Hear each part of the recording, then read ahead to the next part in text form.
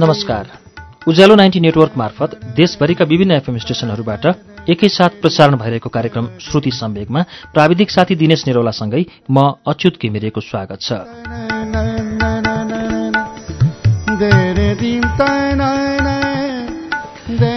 श्रुति सम्वेगको मंगलबारको श्रृङ्खलामा हामी विगत 4 श्रृङ्खलादेखि लैनसिंह बाङदेलको उपन्यास मुलुक बाहिरको वाचन सुनिरहेका छौं। गएको साता हामीले यसको तेस्रो श्रृङ्खलाको वाचन सुन्यौं। मुलुक बाहिर लैनसिंह बाङदेलको मौलिक उपन्यास हो। यसको 14औं संस्करण अहिले प्रकाशित छ। यसको पहिलो संस्करण विक्रम सम्वत 2005 मा अर्थात् सन् 1948 मा नेपाली साहित्य सम्मेलन दार्जीलिङबाट प्रकाशित भएको थियो। यसको चौथो श्रृङ्खलाको वाचन अब सुरु हुन्छ पृष्ठ 43 बाट।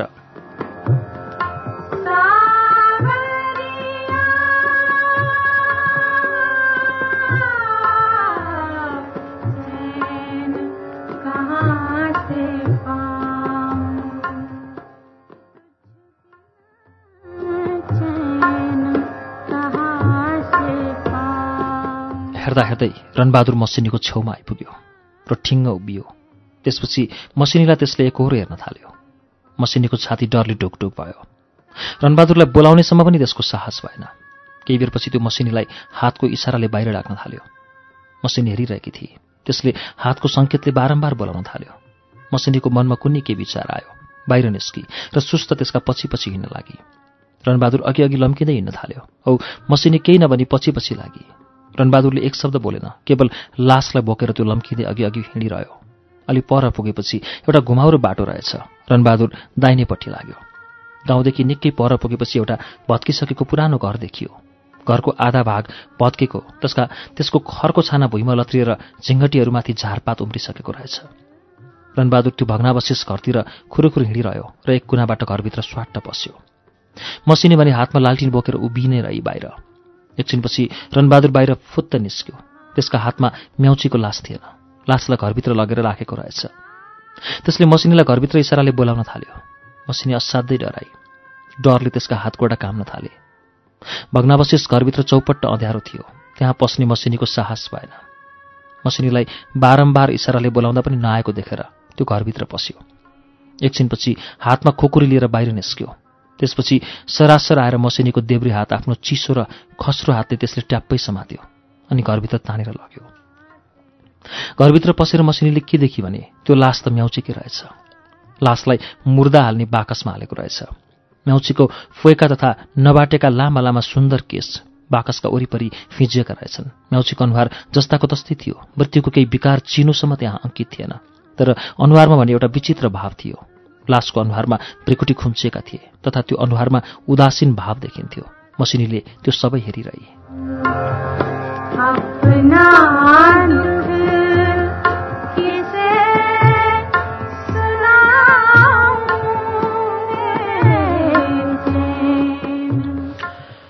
रणबहादुरले मसिनीलाई त्यो एउटा बाकसभित्र पस्ने इसारा गर्यो, जहाँ अर्कापट्टि त्यस्तै दुईवटा मुर्दा हाल्ने बाकस थिए। त्यसले 2-4 पल्ट इसारा गर्यो र आफू पनि एउटा बाकसभित्र पसेर मसिनीलाई अर्को बाकसमा पस्ने इसारा गर्यो। डरले मसिनीको सातो पुत्लो उठ्यो। मसिनी पस्न नमानेको देखेर रणबहादुर जुरुक्क उठ्यो। त्यो रिसाएको जस्तो देखियो। मसिनीले लालटिन उचालेर रणबहादुरको अनुहार राम्ररी हेरेको त हड्डी मात्र भएको कङ्काल पो रहेछ। मसिनी भयभीत भएर पछिल्तिर मात्र सरेकी थिए। रणबहादुरले हातको खुकुरी मच्चाएर मसिनीतिर हाल्यो।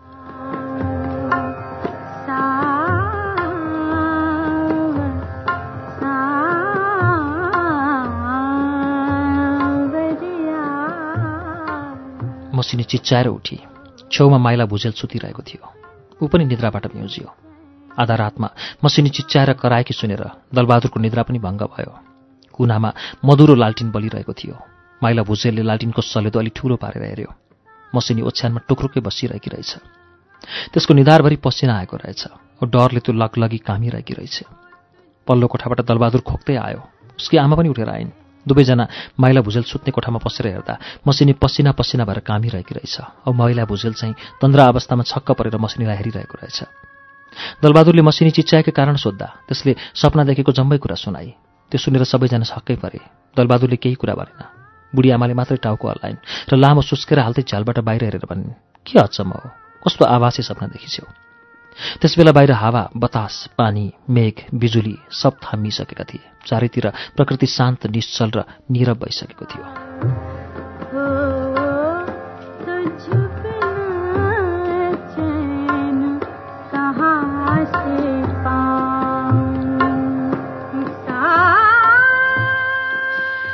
बिहान भयो, दिन छाङ्गै उग्रियो। हिजो बेलुकीको आँधी र बतासले कतिका घर छाप्रा उडेछन्, कति रुखहरू भाँचिएछन्। बिहान भएपछि चारैतिर गाउँघरमा खलबली भयो। गाउँका मानिसहरू, केटाकेटीहरू हावाले भाँचेको रुखका हाँगा र दाउरा बटुल्न यता र उता जङ्गलतिर पसे। हिउँदका सूर्य सधैँ जस्तै मिरिरी गर्दै पूर्व दिशाबाट उदाए। तिनको सुवर्णमय किरणले चारैतिरका अग्ला अग्ला धुपीका रुख, चारपात तथा घर डाँडा, पर्वत बस्ती स्पर्श गर्दै लगे। गाउँका मानिसहरू बिहानै जङ्गलमा दाउरा खोज्न जाँदा गाउँदेखि अलि पर एउटा कटुसको रुखमा एउटा मानिस झुन्डिएर मरेको भेट्टाएछन्। गाउँ घर भरिभरि हल्ली खल्ली भयो। मानिसहरू त्यहाँ हेर्न गए। त्यो कुरा दलबहादुरको घरमा पनि पुग्यो। दलबहादुर, माइला भुजेल र मसिनी पनि हत्तपत्त त्यहाँ हेर्न गएछन्। हेर्छन् त रणबहादुर पो पासो लाएर झुन्डिएछ। त्यो दृश्य देखेर दलबहादुरको शरीरको जम्मै रगत सुक्यो। मसिनी आत्ती, माइला भुजेल छक्कै पर्यो।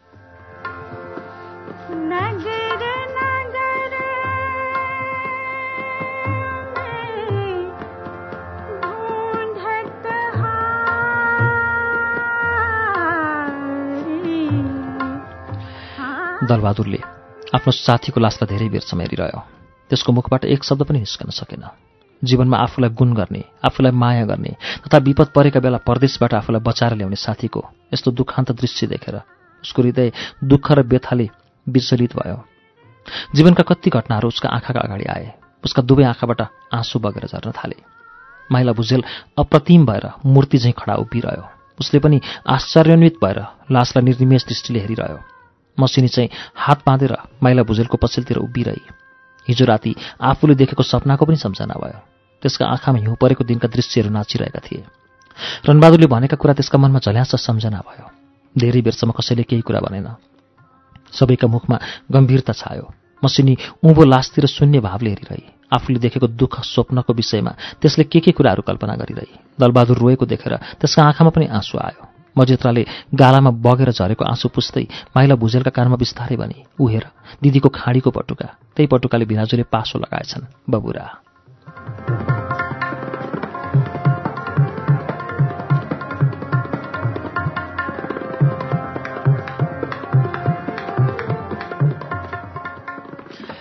माइला भुजेलले धीर मन्थर गतिले टाउको घुमाएर हेर्दा मसिनी पनि रुन लागेकी रहेछ। त्यसका आँखादेखि बलिन्द्र धारा आँसु बगेर झर्दै रहेछन्। उसले एकछिनसम्म मसिनीको अनुहारमा हेऱ्यो। त्यसपछि त्यसका पाखुरामा अलिकति चिमटेर भन्यो, कान्छी, यतिका मान्छेका अघि किन रुन्छौ? भइगयो हेर, हिजो तिमीले नराम्रो सपना देखेकी थियौ होइन? लौ, आज बिहान त आँखाले देखियो। बिचरा साईलाई हिजोसम्म हामीसित हाँसखेल गर्दै थियो। बबुरा आज त। त्यति भनेर माइला भुजेलले दलबहादुरलाई केही कुरा भन्ने विचारले उतिर फर्केर हेरेको त ऊ पनि रुमालले मुख छोपेर आँसु पुछिरहेको रहेछ। रनी मरेको खबर गाउँघरमा चारैतिर पुग्यो। गाउँघरमा त्यो कुरा सुनेर सबै मानिसलाई बिग्नै नराम्रो लाग्यो। एउटा रौसे मान्छे थियो, सबैसित हाँस्थ्यो, बोल्थ्यो। अस्ति दशैं तिहारमा मादल बजाउँदै त्यसले गीत गाएको, मारुनीसित नाचेको तथा देउसी भैली खेलेको कुरा सबैको मनमा सम्झना भयो।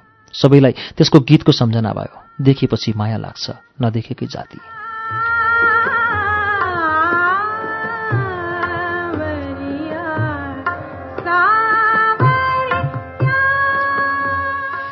त्यसको त्यही गीतमा जीवनको रहस्य लुकेको रहेछ। गाउँघरमा सबै छिमेकी भेला भए औ रणबहादुरको लासलाई रुखबाट झिकेर त्यही कटिसको रुखमुनि गाडिदिए। दलबहादुरले स्मृतिको चिन्ह स्वरूप त्यही खाडीको पटुका त्यसको चिहानमाथि माला जस्तो तुल्याएर राखिदियो। 7 दिनपछि हिउँ पर्यो। हिउँले वरपरका रुखपात ताम्मे पार्यो। त्यो चिहानमाथि पनि हिउँ पर्यो। तर त्यो खाडीको पटुकालाई भने हिउँले छोप्न सकेन, किनभने त्यहाँ म्याउची र रनेको पटुकाको माला थियो।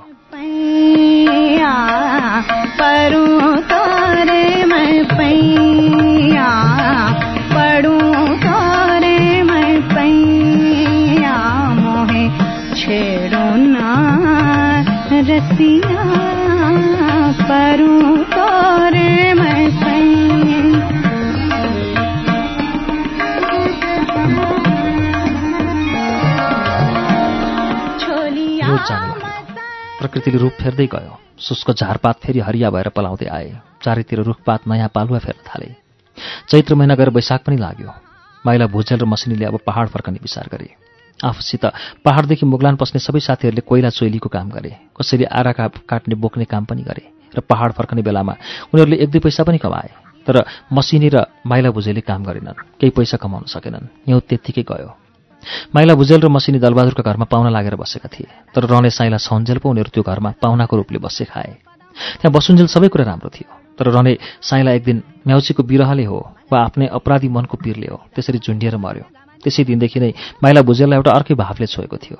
त्यही कुरा सम्झेर उसका मनमा धेरै कुरा खेल्न लागे। रहने साइला मरेकै दिनदेखि उसको मनमा त्यो पीर लागेको थियो।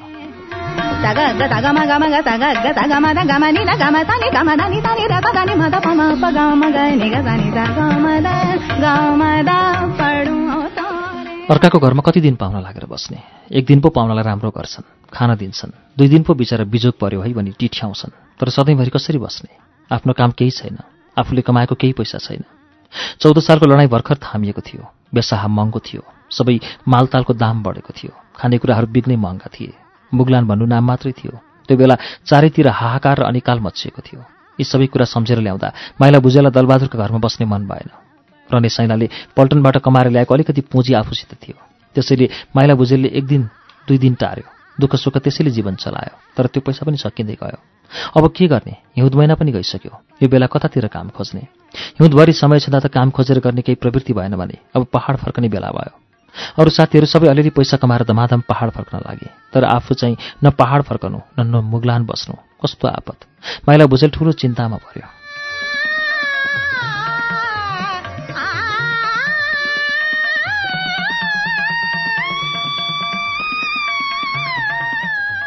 तर दलबहादुरले भने अहिलेसम्म केही भनेको थिएन। यतिन्जेल मसिनी र माइला भुजेल दुवै उसैका घरमा स्वच्छन्दसित खाएर बसे। तर कुनै दिन दलबहादुरले केही भनेन, अँध्यारो मुख गरेन, एक वचन तलमाथिसम्म पनि भनेको थिएन। दलबहादुरको व्यवहार र बोलीवचन अघि रणबहादुर छँदा जस्तो थियो, अहिले पनि उस्तै थियो, किनभने उसले त्यसको गुण बिर्सेको थिएन जसले आफूलाई परदेशबाट बचाएर ल्याएको थियो। रणबहादुरको त्यही त्याग र कृतज्ञताको नाताले गर्दा माइला भुजेल र मसिनीप्रति पनि दलबहादुरको विशेष सहानुभूति थियो, आदर र ममता थियो। एक बेलुकी खाइ पिइसकेपछि सबैजना अगेनाका वरिपरि बसेका बेला माइला भुजेलले कुरा जेक्यो। दलबहादुरतिर हेरेर उसले गम्भीर भावले भन्यो, दाई, यतिका दिन त हामी तिम्रा घरमा पाहुना भएर बस्यौँ, मोजले खायौँ। अब हामी पनि भोलि बाटो लाग्ने विचार गर्दैछौँ। के गरौँ दाई, पहाड नफर्की हुँदैन, वहाँ पनि त खेतीपाती हेर्नुपर्छ।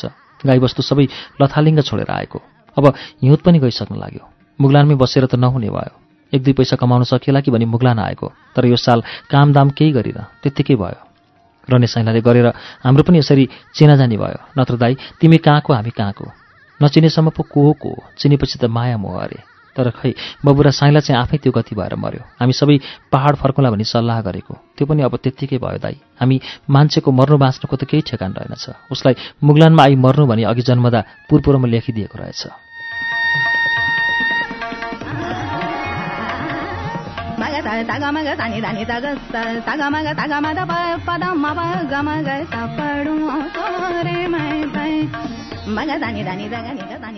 दलबहादुरले माइला भुजेलका कुरा चुप लागेर सुनिरह्यो। उसको अनुहार अँध्यारो भयो। ऊ बोलेन। केही बेरसम्म दलबहादुर नबोली बसिरह्यो। उसले मनमा नै अनेक कुरा विचार गरिरह्यो। अलि बेरपछि माइला भुजेलतिर हेरेर अलि शान्त स्वरमा भन्यो, माइला, यति दिनसम्म त हामीहरू एउटै घरमा एक जहान जस्तो भएर बस्यौँ, खायौँ।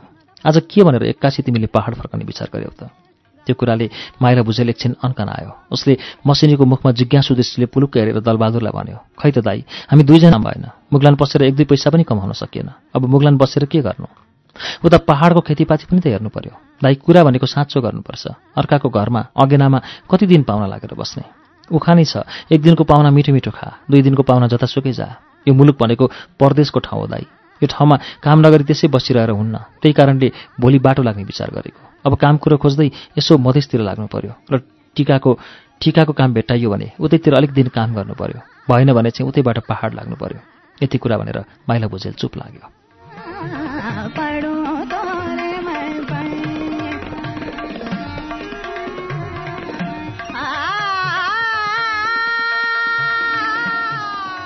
दलबहादुरले सोध्यो, होइन माइला, तिमीहरू त पहाडबाट मुगलानमा पैसा कमाउन भनेर आएका। खै रहने साइलाले गर्दा तिमीहरूको काम पनि केही भएन, त्यत्तिकै भयो। अब के गर्छौ त? पैसा न कौडी के भनेर तिमीहरू पहाड फर्किन्छौ? माइला भुजेल निरुत्तर भयो। केही बेरसम्म बोलेन, कोरिएर बसिरह्यो। एकछिनपछि दलबहादुरले फेरि भन्यो, तिमी दुईजना यतिका दिनसम्म मेरो घरमा पाहुना थियौ। हामीहरू एउटै घरमा एउटै घरको छानामुनि एक जहान जस्ता भएर बस्यौँ, खायौँ। तर आज पहाड फर्कने कुरा गर्छौ। के विचार लिएर पहाड फर्कने कुरा गर्यौ माइला? मुगलान आएपछि त 1-2 पैसा चेपेर फर्कनुपर्छ। वास्तवमा दलबहादुरको कुरा साँचो थियो। माइला भुजेलले भन्यो, खै के गर्नु दाइ, यो साल पैसा कमाउनु त्यत्तिकै भयो। होस्, अब त्यस्तो भनेर हामी मुगलान बसिरहनु पनि त भएन। कति दिन अर्काको कमाइ खाँदै बस्नु। त्यति भनेर मलिन मुख लाएर उसले दलबहादुरको मुखमा हेऱ्यो।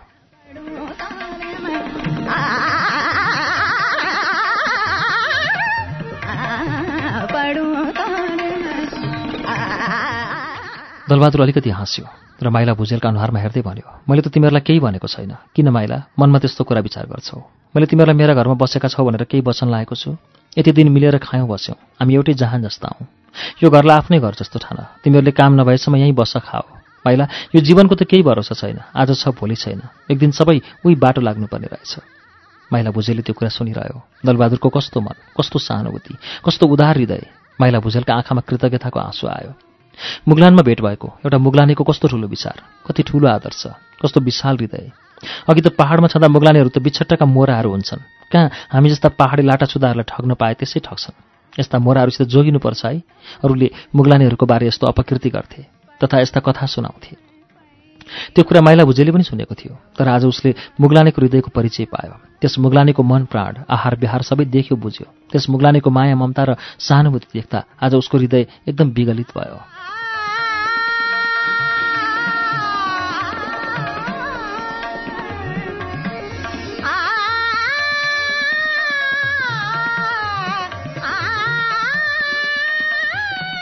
माइला भुजेल चुप लागेको देखेर दलबहादुरले फेरि भन्यो, माइला तिमीहरूको मलाई ठुलो गुण छ।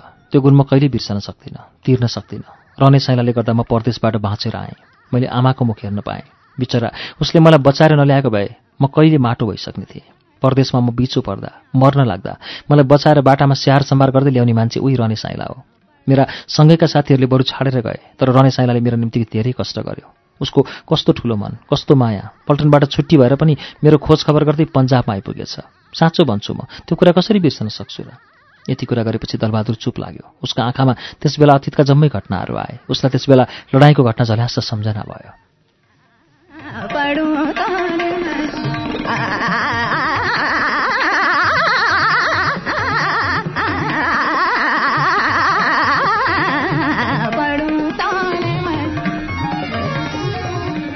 फेरि माइला भुजेलको अनुहार हेर्दै ऊ भन्न लाग्यो, त्यति बेला हाम्रो 7 गोर्खा राइफल बगदादमा लड्न पुगेको थियो।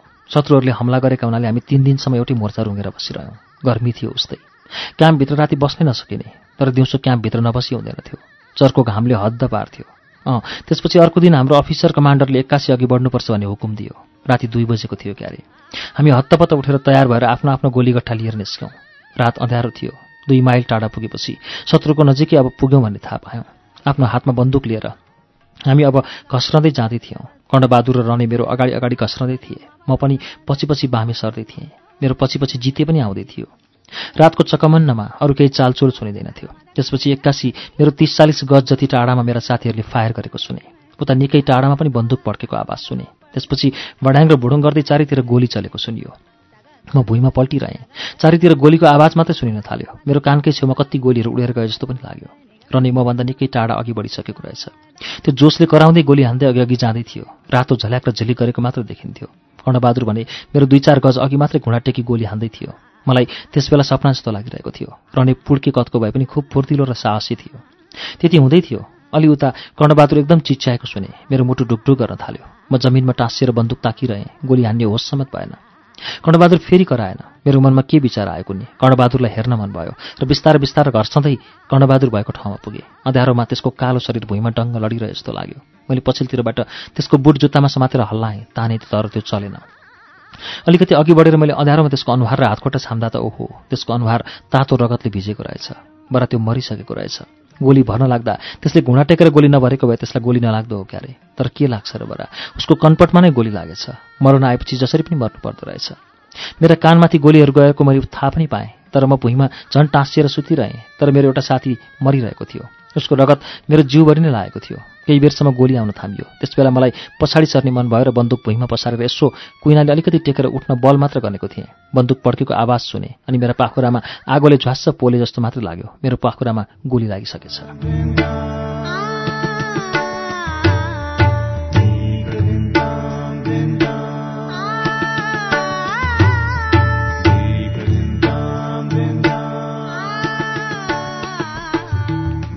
कार्यक्रम श्रुति सम्वेकमा अहिले तपाईँले सुनिरहेको वाचन लैनसिंह बाङदेलको उपन्यास मुलुक बाहिरको वाचन हो। यसको बाँकी अंश केही बेरमा वाचन हुनेछ। उज्यालो सुन्दै गर्नुहोला।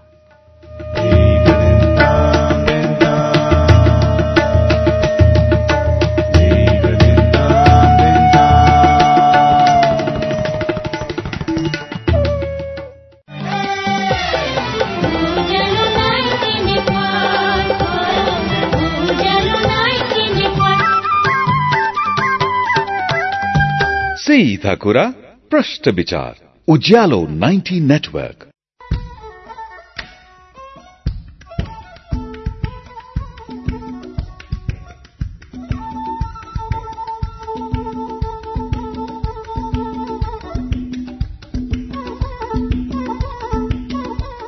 कार्यक्रम श्रुति सम्वेकमा पुनः स्वागत छ। तपाईँ अहिले उज्यालो 90 नेटवर्क काठमाडौँसँगै इलाम एफएम, रेडियो ताप्लेजुङ, झापाको एफएम मेचिट्युन्स र बिर्ता एफएम, इटहरीको सप्तकोशी एफएम, विराटनगरको रेडियो पूर्वेली आवाज, धरानको विजयपुर एफएम, रेडियो तेह्रथुम, भोजपुरको रेडियो चमलुङमा एफएम, सिन्धुलीको रेडियो सहारा, रेडियो बर्दिवास, सर्लाहीको रेडियो एकता, ढुकढुकी एफएम र मुक्तेश्वर एफएम, रौतहटको नुन्थर एफएम, रामेछापको रेडियो तीनलाल, खोटाङको हलेसी एफएम, दोलखा जिरीको रेडियो हिमाली, नुवाकोटको रेडियो त्रिशुली र रेडियो जालपा, काभ्रे धुलीखेलको रेडियो सेफर्ड, मकवानपुरको हेटौँडा एफएम, चितवनको रेडियो अर्पण, रेडियो त्रिवेणी र रेडियो चितवनमा पनि सुनिरहनु भएको छ। त्यसैगरी फलेवासको रेडियो पर्वत, रुकुमको रेडियो सिस्ने, पाल्पाको पश्चिमाञ्चल एफएम र रेडियो रामपुर, पोखराको रेडियो तरंग, तनहुँको radio Bhanubhakta, radio Dhorbarahi, radio Bandipur र स्मार्ट एफएम, गोर्खाको गोरखकाली एफएम, बागलुङको रेडियो सार्थी एफएम र गलकोट एफएममा पनि श्रुति सम्वेक सुन्दै हुनुहुन्छ। रेडियो प्युठान, दाङको रेडियो मध्यपश्चिम, बुटवलको रेडियो रिपब्लिक, गुल्मीको रेडियो रेसुङ्गा, कपिलवस्तुको रेडियो बुद्ध आवाज, रेडियो कोवलपुर, सल्यानको रेडियो राप्ती, जाजरकोटको रेडियो हाम्रो पाइला, दैलेखको ध्रुवतारा एफएम, कैलाली टिकापुर र गोलेरियाको फुलबारी एफएम, कैलाली एफएम, दाङको रेडियो प्रकृति एफएम, सुर्खेतको रेडियो भेरी र बुलबुले एफएम, बैतडीको रेडियो शमशेर, दार्चुलाको नयाँ नेपाल एफएम, हुम्लाको रेडियो कैलाश, जुम्लाको रेडियो कर्णाली र कालीकोटको रेडियो नयाँ कर्णालीबाट पनि अहिले एकैसाथ श्रुति सम्वेक प्रसारण भइरहेको छ। श्रुति सम्वेकमा हामी लैनसिंह बाङदेलको उपन्यास मुलुक बाहिरको वाचन सुनिरहेका छौं। अब यसको बाँकी अंश वाचन सुनौ।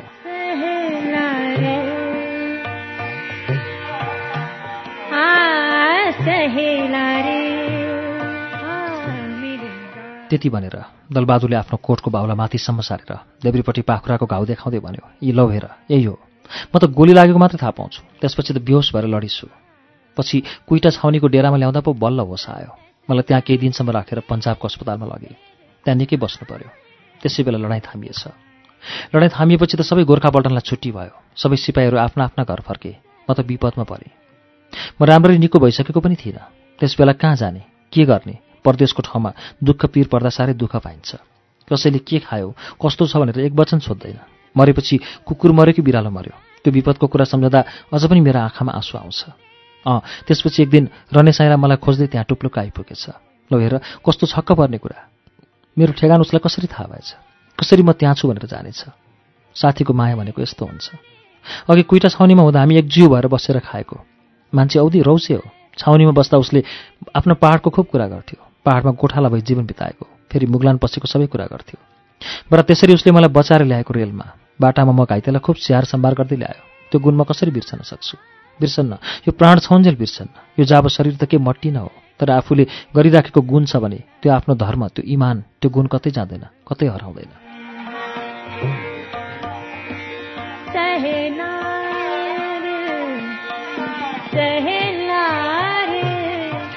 यति भनेर दलबहादुर चुप लाग्यो।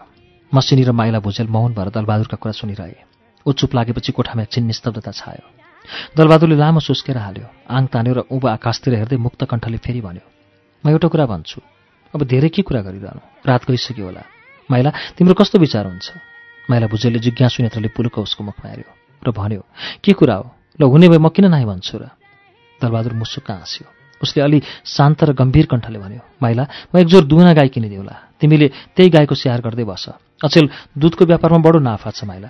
राम्रो स्याहार गर्न सक्यो भने आफूले गरेको दुःख कतै जाँदैन, एक दुई पैसा कमाउन सकौला।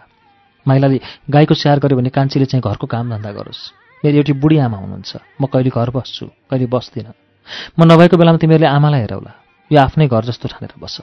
दुधको कारोबारबाट तिम्रो राम्रो जीविका हुनेछ। एक दुई पैसा कमाउन सक्यो भने माइला तिमीहरूकै हो।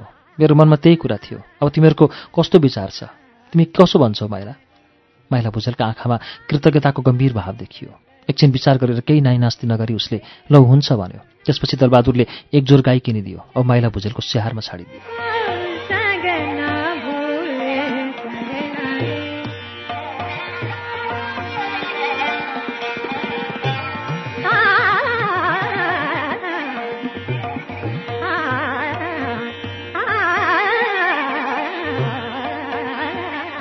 माइला भुजेल गाईको स्याहार गर्न थाल्यो।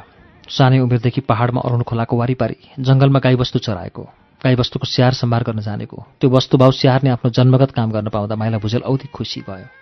गाई गोठ थिएन। पहिले गाई गोठ बनाउनु पर्यो। माइला भुजेलले प्रथम एउटा भने जस्तो गोठ निर्माण गर्ने विचार गर्यो। आफै जंगलमा गयो, काठपात काटेर ल्यायो, बाँस काटेर चोया काट्यो र घरकै मुनिपट्टि एउटा गोठ बनायो। गोठ बनाएपछि माइला भुजेल खुसी भयो। गाईको घाँस काट्ने, बोकेर ल्याउने सबै ऊ आफै गर्न थाल्यो। माइला भुजेल अतुल परिश्रमी छ। बिहानै रिमरिम उज्यालो हुँदै ऊ ओछ्यानदेखि उठ्छ। त्यसपछि गाईको गोठ सोहोर सार पारेर परिष्कार पार्छ। त्यसपछि ऊ आफै कुँडो पकाउँछ। गाउँघरमा मानिस उठ्न लाग्दा उसले कुँडो पकाइसक्छ, बाछा छोडिसक्छ र दुनिलोमा दुध दुहेर गाउँघरमा दुध बेच्न जान्छ।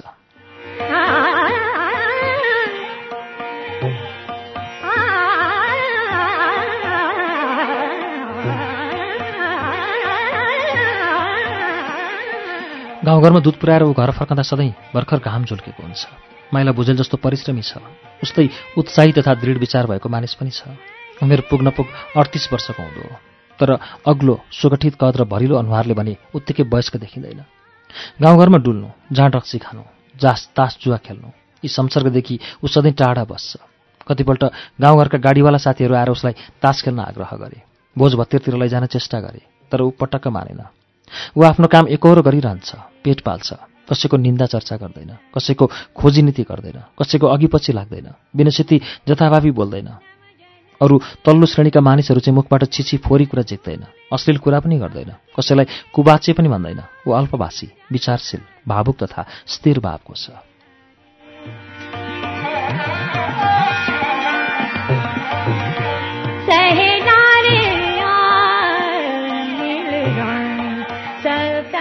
हिउँद गएर वर्षा लाग्दै थियो। वर्षा लागेपछि फेरि बादल औ रात दिन सिमसिम पानी परिरह्यो। आकाशबाट निरन्तर परिरहने वर्षाको वास्ता नगरी माइला भुजेल गाईको स्याहारमा निरन्तर डुबिरहन्छ। ऊ आफै वर्षा झरीमा वनबाट घाँस काटेर ल्याउँछ, गोठ परिष्कार गर्छ, दुनिलोमा दुध दुहेर गाउँघरका छाता ओढेर दुध बेच्न जान्छ। संसारमा परिश्रम गरेर नहुने कुरा केही छैन भन्ने उसको आत्मविश्वास छ। वर्षा त्यत्तिकै गयो, हिउँद लाग्दै गयो। फेरि पहाड खण्डबाट मानिसहरू दोर्लिङ बस्न थाले। माइला भुजेलले पहाडका कति आफ्नो गाउँ छिमेका चिनेका मानिसहरूलाई भेट्यो, कुराकानी गर्यो। कति साथीहरूले पहाड फर्क भनी सल्लाह दिए, तर माइला भुजेलले पहाड फर्कन मन गरेन। दलबहादुर 2-4 महिना त्यसै काम बिना बस्यो, तर उसलाई पछि के मन लाग्यो र ऊ रेलको खलासी काम गर्न थाल्यो। ऊ कहिले घर आउँथ्यो, कहिले आउँदैन थियो। समय बित्दै गयो। अब घरको जम्मै कामधन्दा मसिनीले हेर्थे। पानी भर्नु, किनमेल गर्नु, यी सबको भार अब मसिनीमाथि पर्यो। साधारण कदकी, गोरी गोरी र औधी फर्सेली थिए।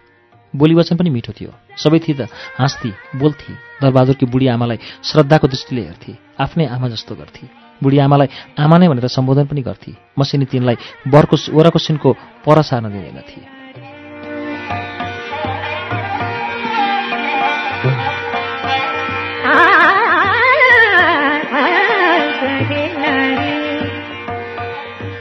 यी दुई नारीमा उमेरको ठूलो अन्तर भए तापनि प्राकृतिक आकर्षणले दुवैलाई स्नेह सूत्रमा बद्ध गरायो। बुढी आमा मसिनीलाई आफ्नै छोरी जस्तै गर्थे, अब माया पनि उत्तिकै गर्थे। आफूले जीवनमा जन्माएकी एउटै छोरो दलबहादुर थियो। तिनका अरू सन्तान भएनन्। बुढेसकालमा भए पनि शिशु सन्तानका अभावले लुकेको तृष्णालाई तिनले मसिनीलाई नै आफ्नै छोरी तुल्याएर धोको मेटिन्। अब गाउँ छिमेकमा माइला भुजेललाई सबैले चिन्थे।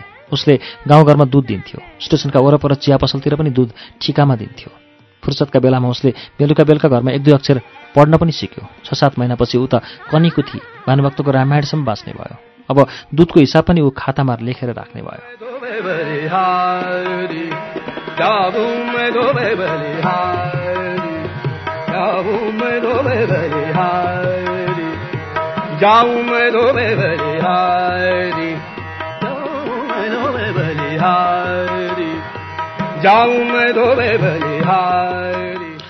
समय बित्दै जान लाग्यो। माइला भुजेलले तन मनले गाई गोठको सेवा गर्न थाल्यो। दुधको व्यापारबाट उसलाई अब 1-2 पैसा पनि हुँदै गयो। तर परिश्रम पनि खूब गर्थ्यो। जाडो होस्, वर्षा झरी होस्, घाँस आफै काट, गाईको गोठ आफै परिष्कार गर, कुँडो घाँस आफै देऊ, बिहान बेलुका दुध आफै दुऊ, गाउँघरमा आफै दुध बेच्न लैजाऊ। यी सब उसका परिश्रमका साधन थिए।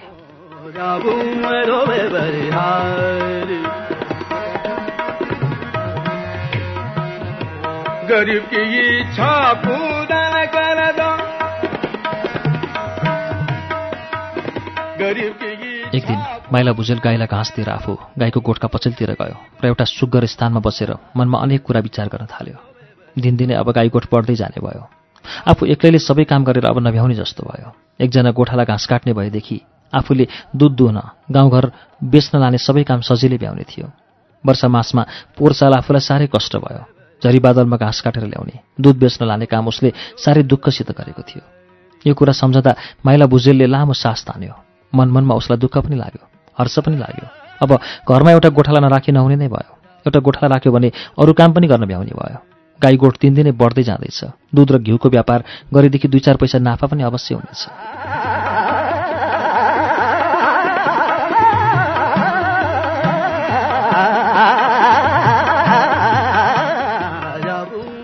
उसको मनमा यो विचार आउँदा उसलाई नयाँ उत्साहले समात्यो। उसको शरीरमा नयाँ स्फूर्ति र नयाँ उमङ्ग सञ्चार भयो। यसरी विरक्तिका भावमा डुबेको बेलामा कहिलेकाहीँ यस्तै नयाँ विचार तथा नयाँ भावनाहरू आउँदा मानिसलाई आनन्द, स्फूर्ति र जोस आउँछ।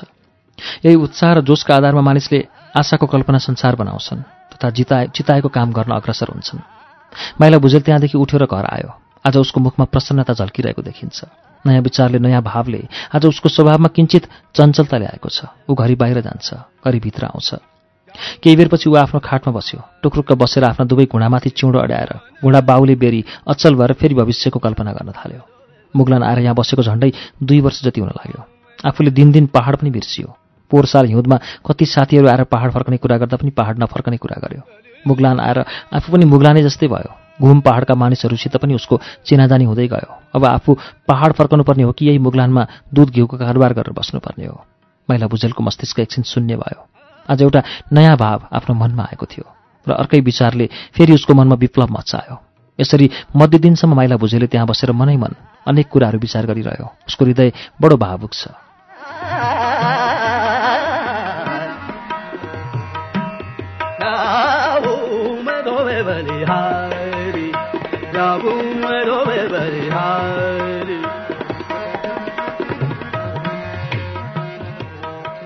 बाहिर स्वच्छ आकाशमा खुब राम्रो घाम लाग्दै थियो। तर एकैछिनमा कुहिरो र बादलले घाम छेल्यो। कालो मेघमाला आएर आकाशमा थुप्रियो, घाम थुप्रियो। घाम लाग्दै थियो, एकछिनमा हर्र दर्केर पानी पर्यो। आँगनमा बाहिर लुगाहरू सुकाएको रहेछ। मसिनी लुगा उठाउन भान्सा कोठादेखि बाहिर त गई। लुगा उठाएर मसिनी भित्र पस्ता हुँदी स्याँ भई। माइला भुजेल त्यो हेरिरहेको थियो। आज आफ्नै स्वास्नीलाई कहिले नदेखेको अपरिचिता नारीलाई देखे चाहिँ गरी ऊ हेर्न थाल्यो। उसले मनमनमा एउटा कुरा लक्ष्य गर्यो। मसिनीको अनुहार पहेँलो र शुष्क हुँदै जाँदै थियो। मसिनी भान्सा कोठातिर पस्दा हुँदी पनि उसले पछाडिबाट ध्यानपूर्वक त्यसलाई हेरि नै रह्यो। आज किन उसले आफ्नै स्वास्नीलाई उदेक लाग्दो दृष्टिले हेऱ्यो। उसको मस्तिष्कमा एउटा विचित्र कुरा आयो। त्यसपछि बल्ल उसले बुझ्यो ऊ केही दिनपछि एउटा अज्ञात शिशुको बाबु हुने रहेछ। गरीब की इच्छा पूर्ण कर दो, गरीब की इच्छा पूर्ण कर दो, तुम तो गरीब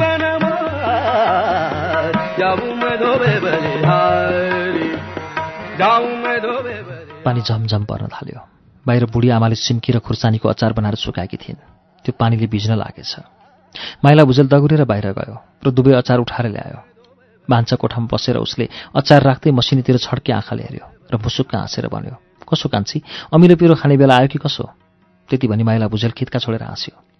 मसिनी तरकारी पकाउन लागेकी रहेछ। त्यसले पनि लोग्नेको अनुहारमा हेर्दै छिल्लिएर आँखा झिम्काई। त्यसपछि लामो जिब्रो झिकेर चिस्किँदै टाउको हल्लाएर खितिती हाँस्दै भनी, छोरा कि छोरी मनपर्छ?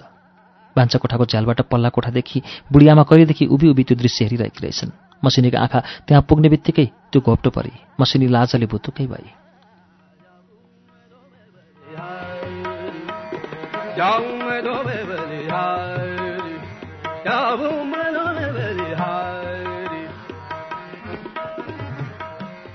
पाँच महिनापछि एक जाडो महिनाको दिनमा प्रातःकालै माइला भुजेल चुलामा एक्लै काम गर्न लागेको छ। भर्खर भाले बासेर उज्यालो हुन आँटेको छ, तर शिशिरकालको दिन हुनाले बाहिर संसार अँध्यारै देखिन्छ। आज माइला भुजेलको अनुहारमा कौतुक र आनन्दको सम्मिश्रण छ। उसले चुलामा आगो फुक्यो, पानी बसायो, त्यसपछि उठेर पछाडि कटकुरोमा गयो र एक अँगालो जति चिरेको दाउरा ल्यायो। पूर्व र दक्षिण क्षितिजदेखि भर्खर भर्खर आएको पहेँलो उज्यालो झ्यालदेखि भान्सा कोठाभित्र छिरिरहेको छ। माइला भुजेल घरि आगो बेसरी फुक्छ, घरि झ्यालबाट बाहिर संसार हेर्छ। उसको मन आज चञ्चल भएको छ। मनमनमा अनेक कुरा विचार गरिरहन्छ। पल्ला कोठामा 2-4 जना छिमेका स्वास्नी मान्छेहरू बोलेको स्पष्ट सुनिन्छ। प्रकोष्ठमा मसिनी आधा रातदेखि प्रसव वेदनाले छटपटाइरहेकी थिए। त्यो वेदनाले छटपटाएर कराएकी कोठामा स्पष्ट सुनिन्थ्यो।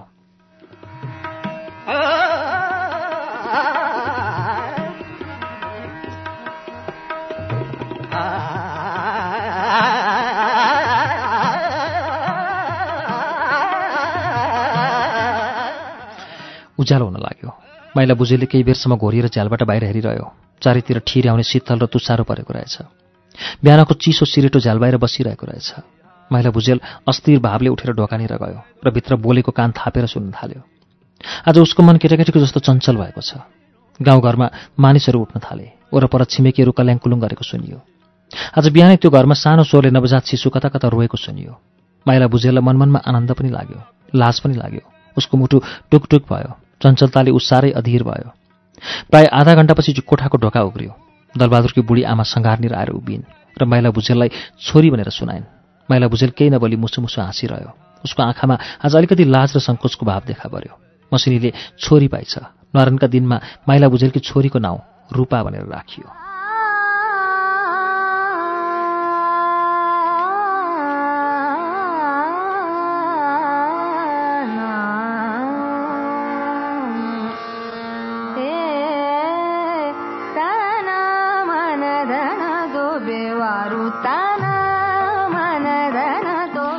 त्यसै गइहाल्यो। माइला भुजेलको गाईगोठ पनि बढ्दै गयो। उसले आफ्नो अपरिमित परिश्रमले गर्दा निकै पैसा कमायो। 2वटी दुध दिने गाईको सट्टा अब 5वटी गाईहरू भए। गाईगोठको काम आफूले सबै नभ्याउने हुनाले उसले अर्को गोठालो पनि राख्यो। हर्के घाँस काट्थ्यो औ चतुर्मान गाउँघरमा दुध बेच्न लान्थ्यो। माइला भुजेल आफू चाहिँ कोठीमा दुध दिन जलपहाडसम्म जान्थ्यो। यसरी 3 हिउँद बिते। अब मसिनी र माइला भुजेलले फेरि पहाड फर्कने मन गरेनन्।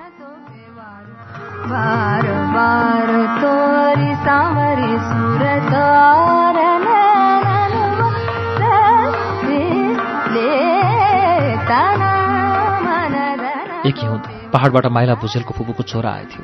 अब पहाड फर्कनुपर्छ, मुगलान बसेर हुँदैन भनेर त्यसले कुरा गर्यो। आफ्ना दुवै दाजुभाउजूलाई कति कर लाग्यो, तर माइला भुजेलले भने मनै मन विचार गर्यो। अब पहाड फर्केर के गर्ने? उही पहाडको एक कुनामा बसेर फेरि लुम्रे झुम्रे भएर बस्नुपर्छ, गरिबी जीवन बिताउनुपर्छ। खेतीपाती छ भन्नुमान नाम मात्रै, आफैले हाड खियाएर नजोतेसम्म वर्षभरि खान पुग्दैन। नुन लिनलाई सातु चामल बोकेर भोट पुग्नुपर्छ। भोटको बाटो उकालो र ओह्रालो गर्दा 14 दिन लाग्छ। यस्तो अनेकाले जग्गामा फर्केर के गर्ने, कसो गर्ने? उसले अघि आफू मुगलान पस्दा आफ्नो कस्तो गति थियो त्यो सम्झ्यो। फाटेको दौरा, च्यातिसकेको मैलो सुरुवाल र पटुकामाथि खोकुरी भिरेर घुमी राडी पिठ्यौमा बोकी ऊ मुगलान पसेको थियो। आफ्नो पो त्यति थियो, नहुनेको त त्यो पनि थिएन। फाटेको मैलो दौरा सुरुवालको नाउँमा लाज ढाक्ने धोती मात्रै लाएर आउँथे। हे राम, अरूले हेर्दा पनि कस्तो असभ्य जाति, कस्तो गरिब जाति, पहाडबाट आउनेहरूको कस्तो दिनहीन अवस्था। मुगलानमा त जग्गा जमिन र किपट नभए पनि आफूले कमाएर एक पेट त पाल्न सकिन्छ। जिउमा एक सरो सुकिलो लाउन र खान त पुग्छ। एक प्रकार सुविस्ता नै छ। नुन लिन भोट जानु पर्दैन, दुःख गर्नु पर्दैन। यी सबै कुराहरू सम्झदा माइला भुजेलले पहाड फर्कने फेरि मन गरेन।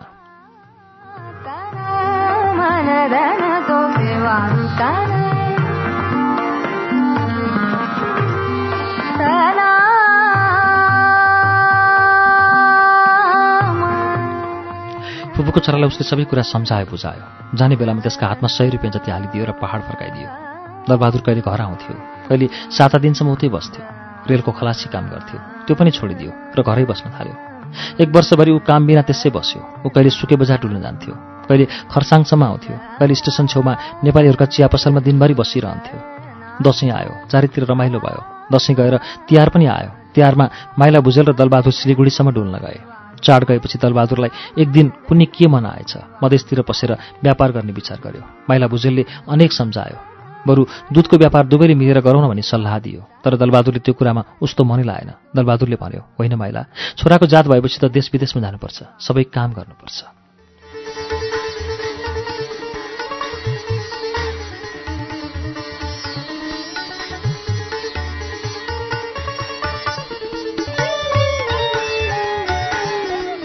श्रुति सम्वेकमा यतिन्जेल तपाईँ लैनसिंह बाङदेलको उपन्यास मुगलानको वाचन सुन्दै हुनुहुन्थ्यो। यो वाचनसँगै आजलाई श्रुति सम्वेकको समय सकिँदैछ। कार्यक्रमबारे तपाईँका सल्लाह सुझाव वा प्रतिक्रियाका लागि हाम्रो ठेगाना कार्यक्रम श्रुति सम्वेक, उज्यालो 90 network, post box number 6469 Kathmandu. इमेलका लागि shruti@unn.com.np।